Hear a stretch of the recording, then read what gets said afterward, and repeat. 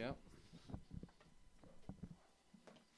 Since we're such a small group, I'm just going to pass this back. If anybody feels led to give an offering, please feel free to do so. So I'll just pass it back.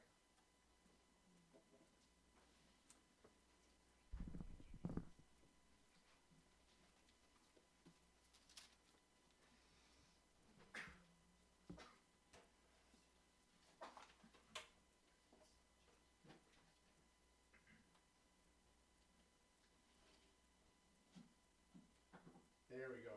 There we go.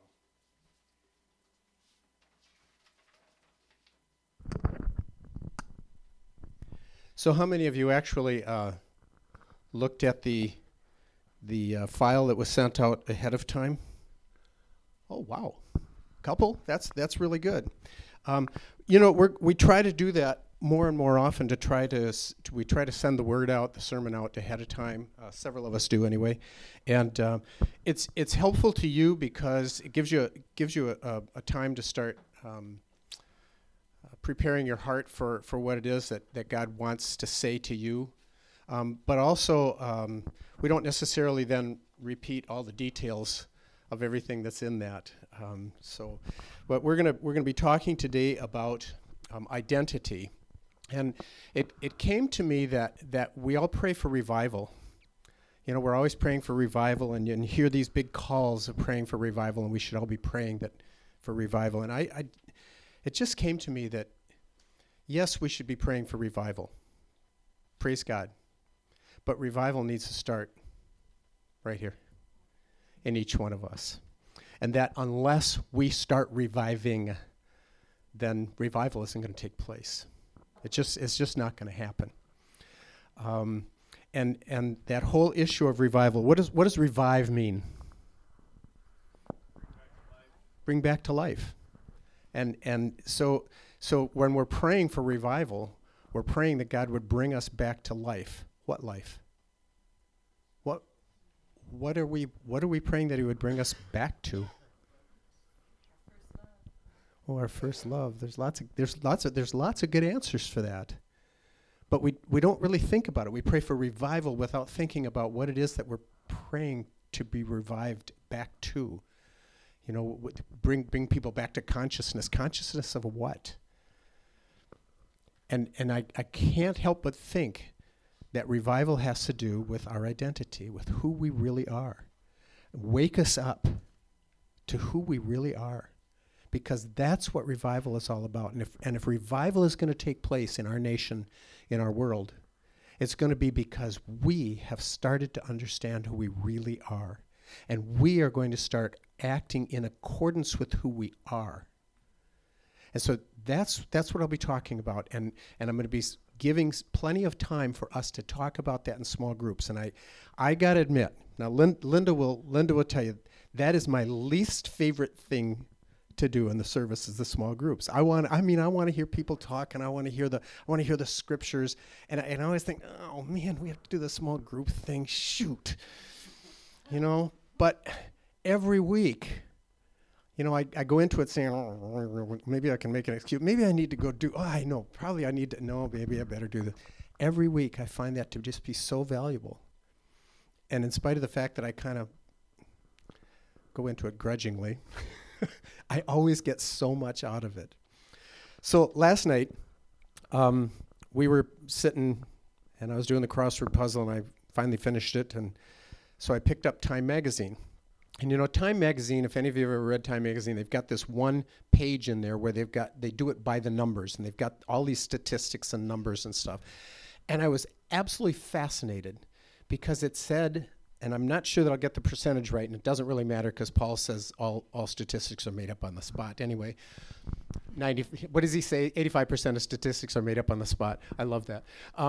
But it said something like 60% of the people that answer what their heritage is or their lineage, you know, whether you're white or whether you're Caucasian or whether you're black or whether you're American Indian or whether 60% of the people that answered that in one census changed it 10 years over the 10 years to the next census. Can you imagine that? I mean, they said, yeah, this is my identity. I'm Caucasian.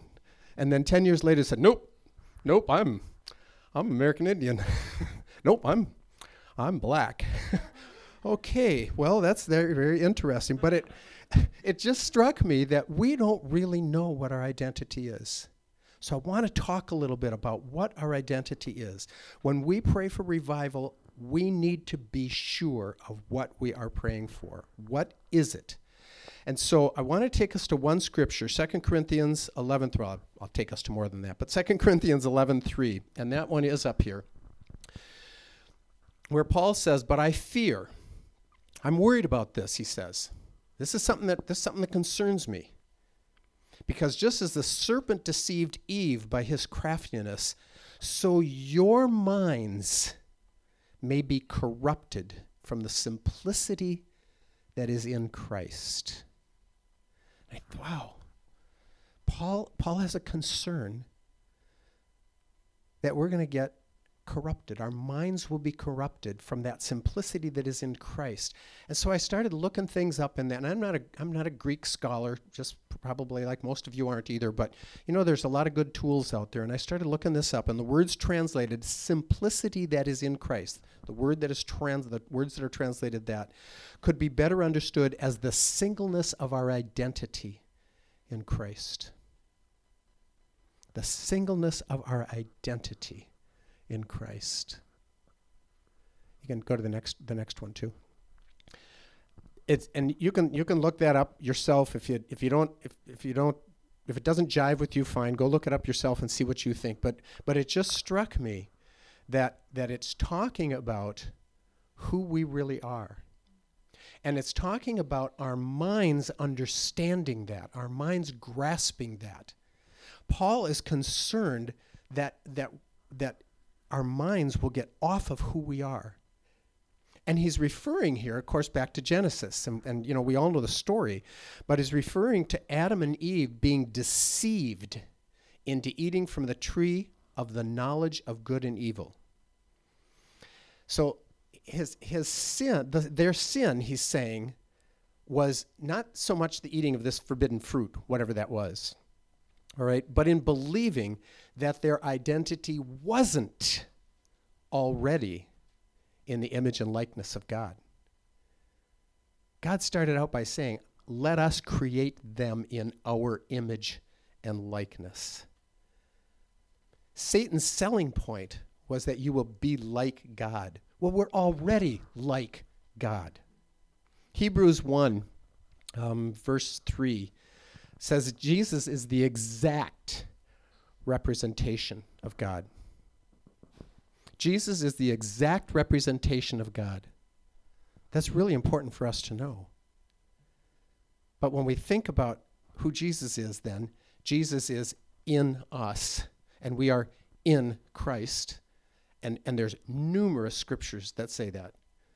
So it's not just one place. We are in Christ, and he is in us. If he is the exact representation of God, then what are we? Gosh. We are made in his image and likeness, and we are the exact representation of God. Romans 8:29 says those who he predestined to be conformed to the likeness of his Son. We are conformed to Christ's likeness. That's an amazing thought. We are the likeness of Christ. It's not we're trying to be and we're trying to grow into. It is that we are the likeness of Christ. Your identity is something different than what you do or how you act. Okay? We're seeing that our identity is something much deeper than that. And I like the last line. Once he'd figured this out, once he'd made this happen for us, he sat down at the right hand of the Father. Why did he do that? Because he was done. He was finished. It says that in Hebrews as well. He did his work, and then he sat down. He said, it's done. Your identity is a done deal. In Ephesians 4:25, it says you were created to be like God. You were created to be like God in true righteousness and holiness. That's an amazing revelation. We have to understand that if we are made in his image and in his likeness, then we are made in the DNA of God. That's what made in his image means. We're actually in his DNA. And when it says the likeness of God, that's his character. That's his abilities and his actions. We're made in that likeness of God. Eve, in believing that lie, moved from a standpoint of who she is in God to what she was supposed to do. She looked at this knowledge, the tree of the knowledge of good and evil. Why didn't God want us to look at that? Why didn't God want us to eat of that fruit? Because that's the knowledge of the law. It's the knowledge of the law. It's the thing that enslaves us to doing rather than being. And God knew that there was no way we could do it. The only way we could be what he wanted us to be was through him, through his son Christ, through the Spirit. Romans 8 says there is no condemnation because we are in who? Christ Jesus. That's why there's no condemnation. It's because we are in him. It's not because we did something good. It's not because we avoided doing something bad. It's because we are in Christ Jesus. That's who we are. Same place, Romans 8 verse 4 says the law is fulfilled by Jesus in us. The law is fulfilled by Jesus in us, not by anything we say or anything we do. And again, what an amazing revelation. So the question is, what is your perception of your own identity? What does your mind tell you? Because that's what Paul was worried about. He was worried that your minds may be corrupted from the singleness in Christ, from your identity of who you are in Christ. So the question is, are you one who is loved and cherished, one with the Father? Are you one with the Holy Ghost? Are you one with Christ? Are you one in whom Christ dwells? Are you one through whom Christ reigns? Do you truly grasp who you are in Christ, who became for us the wisdom of God? And so what does that make us? The wisdom of God. When you start reading these pieces in Scripture and connecting them to who you are in Christ and Christ is in you. Everything that comes out of it, you start going, whoa. You've all heard people say, well, you have the mind of Christ. Yes, we do. We have the mind of Christ. Well, what does that mean? What does that mean for you? Do you see yourself as a temple of the Holy Spirit? And that Christ lives in you? Do you see yourself that way? 2 Corinthians 5:16-21.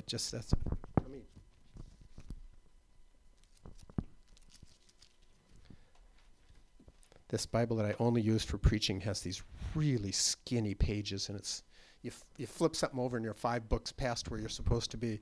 2 Corinthians 5, verses 16-21. From now on, we regard no one from a worldly point of view. What if from now on we started seeing even ourselves from this spiritual point of view, this scriptural point of view? What if we agreed with the writer of Corinthians here that we're never going to look at ourselves again from a worldly point of view? We're going to look at ourselves from the identity that we've been given. And we're not going to look at anybody else from a worldly standpoint either. You look at the person sitting next to you, and no matter what you may think of that person and how he or she is dressed or what he or she does after church or what he or she does for a living, You're looking at the very representation of Christ. Boy, if that doesn't change how we think about each other, I'm not sure what ever will. Spend some time over this next week meditating on the New Testament descriptors of your identity. Linda and I have been just trying to live in some of this New Testament scripture lately about our identity and about love. Bob talked about that this morning. There's just we can't begin to even grasp it, but we have to begin to grasp it. We can't begin to understand it, but we have to understand it. We can't begin to walk in it, but we have to walk in it. It's just amazing. Most of the scriptures, you can find a lot just in 1st and 2nd Corinthians. If you don't know where to find something, just go back and read 1st and 2nd Corinthians, or read Romans, or read Hebrews. They are just chock full of who we are. If you're not so familiar, just read Romans 4 through 8. Just that one. Just chapters 4 through 8. Not a big read, not a long read, but by the time you finish that, you're going to say, wow, this is who I am. As kids, we always ask people, who do you think you are? Well, I'm asking you that. Who do you think you are? Who do you think you are anyway? So what are the implications of beginning to understand this identity? Well, let me tell you something. Who we are, and this has a slide, by the way. Who we are determines what we do. Who we are determines what we do, but what we do does not define who we are. This is vital for identity, because every one of you are sitting in here at some level deep inside you're saying, yeah, that's fine, I'm the exact representation of Christ, but I'm a jerk. I screwed up yesterday. I said lousy things to my wife today. I thought evil thoughts about somebody when I was watching the news last night. And you're right. We do it all the time. I do it all the time. But that's not who you are. Who you are will determine what you do. Not what you do determining who you are. If you get those backwards, you will be forever condemning of yourself. You will be eating from the tree of the knowledge of good and evil instead of living in the identity of your Eden identity. And this understanding will truly change your life. It's the very basis of revival. The dictionary definition, remember, of revival is restoration to life or consciousness. Revival is a return to a consciousness of our true identity. It's a rebirth into the image and likeness of God.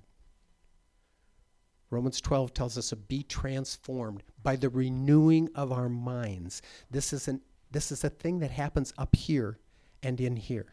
It's not a thing that happens with our hands or with our feet or with the actions that we take. It's the renewing of our minds. Revival must begin with a call to repentance. But I want you to understand repentance in a different way today.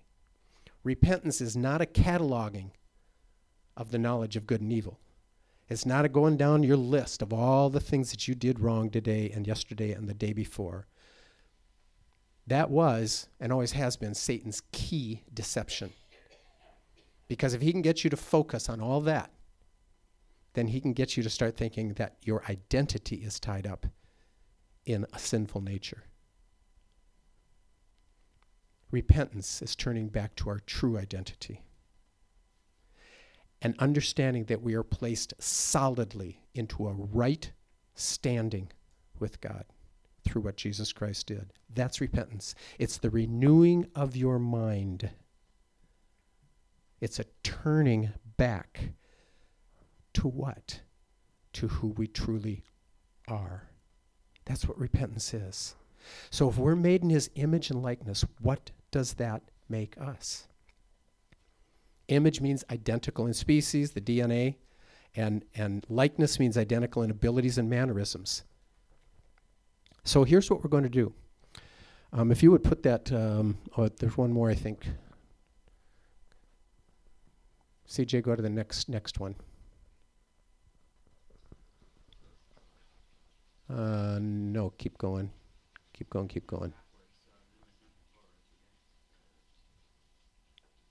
Stop. No, go back one now.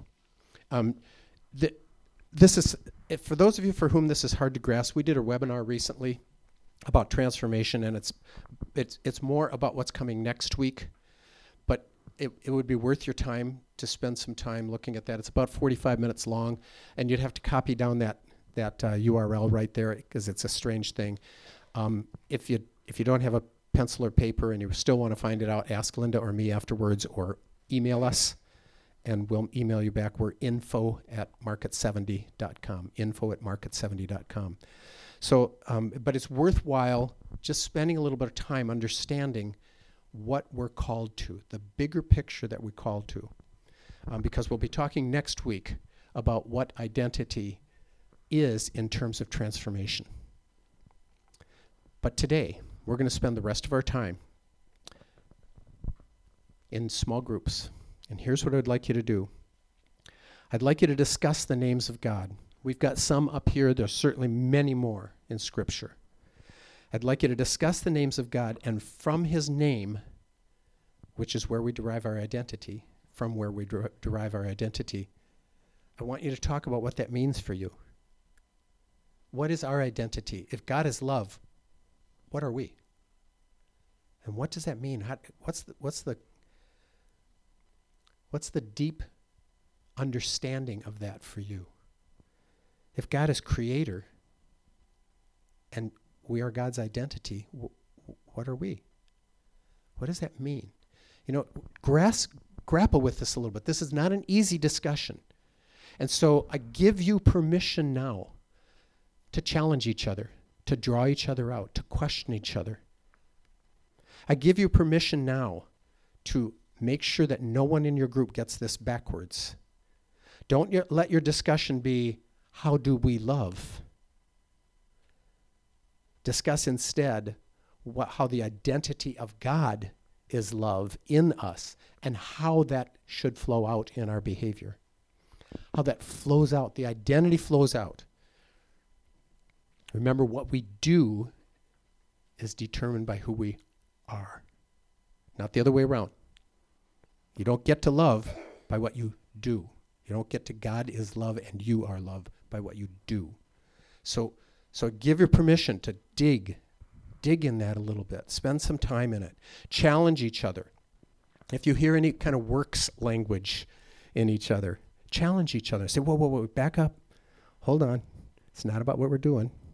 It's about who we are. So what does it mean when we say God is shepherd? What does that mean in us? What does it mean in my identity? How does it flow out? Like I said, this can be a little bit tougher discussion than you've had before, but it's really worth it. Because if you can start to grasp this true identity piece, you will be well on your way to being revived. So don't just pray for revival. Begin reviving. So I'm going to pray a blessing over you now, and then ask you to split into groups of maybe 3 or 4, not any bigger than that, because I think it's going to be tough. Like I said, you're going to have to dig a little bit on this one.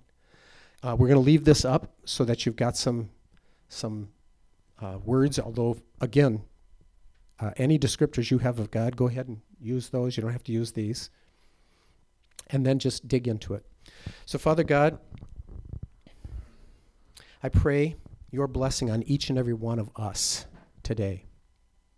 Father, it is your will from the very beginning that we be in your image and your likeness. I pray into each and every one of us a renewed understanding. I pray a renewed mind. I pray a revived life. I pray a restoration of consciousness into each and every one of us, who we are in you. And I pray, Lord, that as we grasp the true identity of who you are, we will understand better who we are. And as a result of that understanding, we will be able to go on to understanding what it is that you call us to do in our lives, in our spheres of influence. Go in peace. Amen.